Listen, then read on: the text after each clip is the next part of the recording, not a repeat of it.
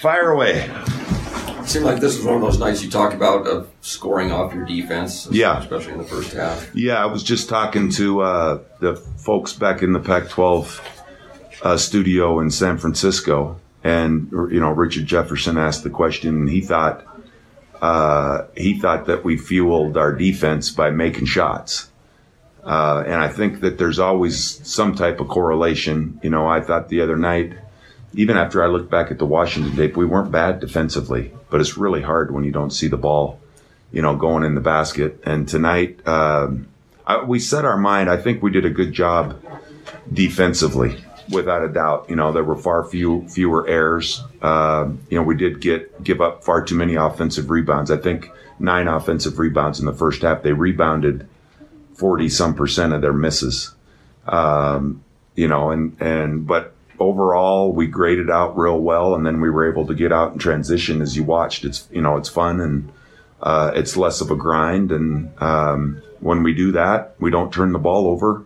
That's been the key, I think, Kurt, is playing some defense and not turning the ball over. And we still had, I'd say, probably 5 passes that are really kind of hard stuff to coach when you think about passes to guys and it's just a bobbled, whether you're taking the eyes off it or you don't have your hands ready, you're not in a stance, not meeting passes. But that's going to be an Achilles heel, maybe not in a game like tonight. But it was a good performance with the exception of looking, I think, at that turnover margin.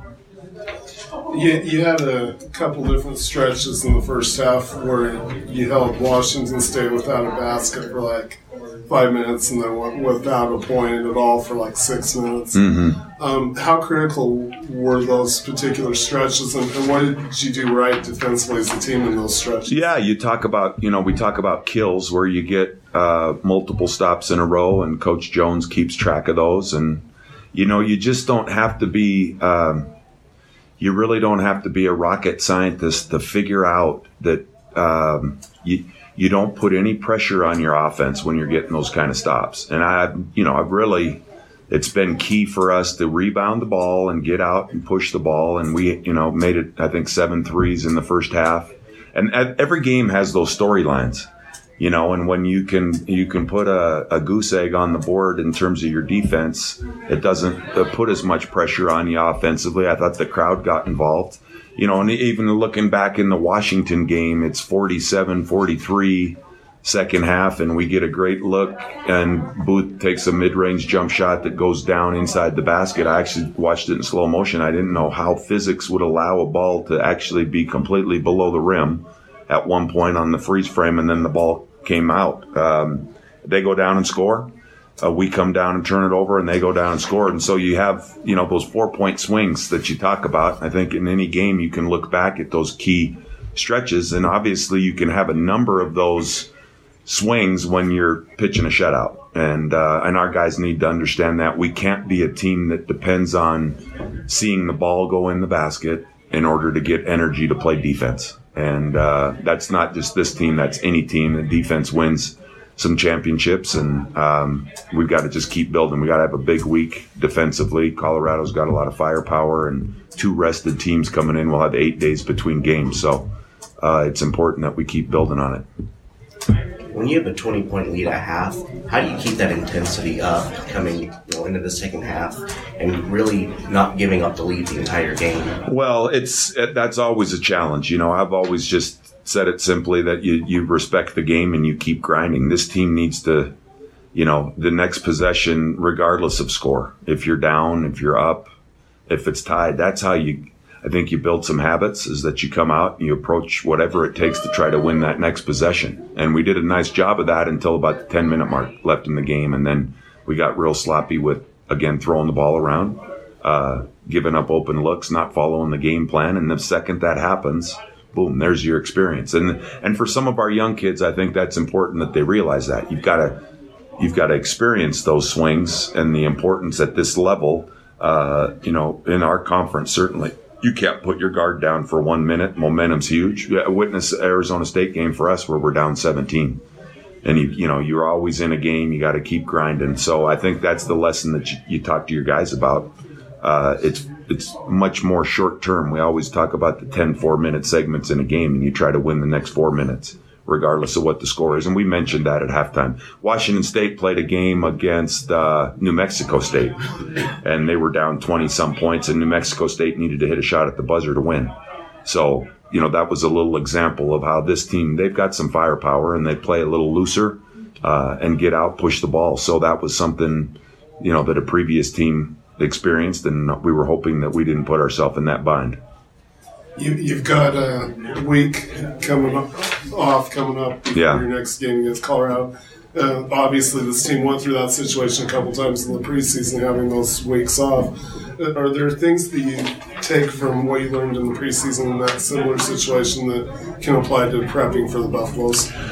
Well, I think in the preseason, though we had so many things to work on internally. Things and really fundamental things that we're still working on to build some habits. There's been a lot of teaching with this squad. Mm-hmm. And so that time is a little bit different. Now, some of that basic stuff is in, and I'd like to be able to tinker a little bit and move into a little more advanced phase.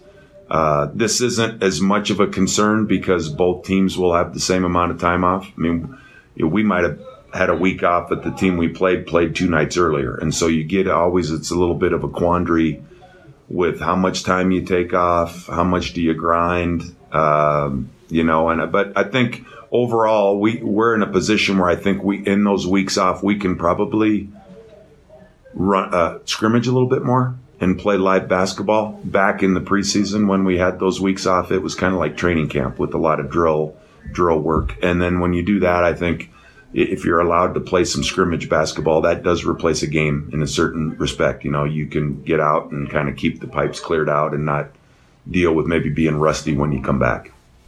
You had 6 double-figure scorers, and the 3 freshmen combined for 40 points. Do you like some of those signs? Yeah, balance is key.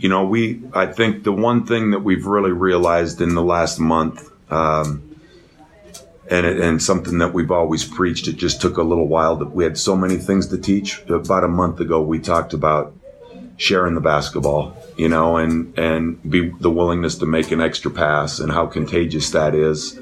It allows you to set up your defense. I think we have made some pretty good advancements, individually with sets and execution, but also just kind of the big picture. The non-negotiable at the end of the day is our willingness to move it. And when we move it, I think we get higher percentage. And then I think you can share, people are loading up on Ced, as witnessed with Washington and even this game, double teaming him. And it's important that Cedric moves the ball so that we get in a 4-on-3 situation. And the extra pass stuff has been good, and our assists have been really good. Again, it's just the turnovers that's kind of been our little bugaboo. Larry, can you expand on the development of the 3 true freshmen? I mean, they had big games tonight, and they're obviously getting accustomed to this level of ball, aren't they? Yeah, I think so. I think, just in general, I think Timmy Allen, maybe from a physical point of view, was a little more college ready. Not a weight room issue, but there's some teaching involved. And breaking us some habits offensively, some of the turnovers and jumping in the air. But when you look at Booth and Riley, I think the one thing that comes to my mind anyway is that, they, with another 15 pounds, that's going to change. But right now they're a little bit behind physically. But as far as the X's and O's and understanding concepts, it's great. It's great because in high school you can get away with not always being on edge and being at your best. And, as Booth witnessed in the Washington game the other night, when we talk about David Crisp, you can't let him get a 3 off. And you're guarding a guy with your hands down. It's like, bam, whack, whack, 4 threes in the first half. So that's kind of, baptism by fire. And I think the more on the previous point is the more experiences these guys have, the more they're going to mature and be able to deal with some of those things. And that's what they're, some experience, and in the 2 kids, some strength and understanding that there's really good players at this level and you can't put your guard down for 1 minute.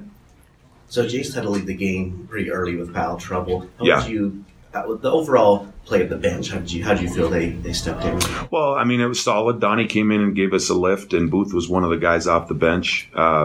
we've scrambled our starting lineup a little bit. It's far less important. I've always talked to these guys, and I played, so I understand it's kind of cool to be a starter. But, even moving forward, we might tinker with a few things. And the one thing I do like about, the one thing as a bench player, I thought you could always watch the game kind of set up before you and not get caught off guard with anything. Plus, you're never going to deal with foul trouble. That's one way I think that, you can kind of sell it. But guys have to be ready. Guys have to be ready. I kind of did something new tonight because I don't know how to coach some of those turnovers. The catching, passing, whatever it is, some of the simplistic things. And if you look at the best teams in the country at taking care of the ball, I do have a new idea with coaching it now, and you get subbed out of the game. And that's one of the best leverage, weapons that we have as a coach. And we did that tonight. The number of the turnovers where guys, you're going to turn it over, you come out, and it's no hard feelings, no attitudes. It's just something, and yet it still, kind of reared its head. We had far too many of them, but that's been the key for us. And if guys can make players, we don't have favorites. Guys are in the game and making plays on both sides of the ball. They're going to play more minutes. So there's a little bit of a carrot, I think, dangled in front of a lot of guys. And I think the key for everybody is they want to be on the floor at the end, when it's crunch time, and that's far more important than who's beginning games. What did you think of Parker's dunk? Couldn't believe it. I think he had some kind of flubber in his sneaker because I haven't seen him dunk very often, and I don't know that I've ever seen him dunk off at 2 feet in transition. So it was some kind of special power in his Under Armour sneakers. Yeah. Anything else? Thanks, guys. Enjoy the weekend, or what's left of it. You too.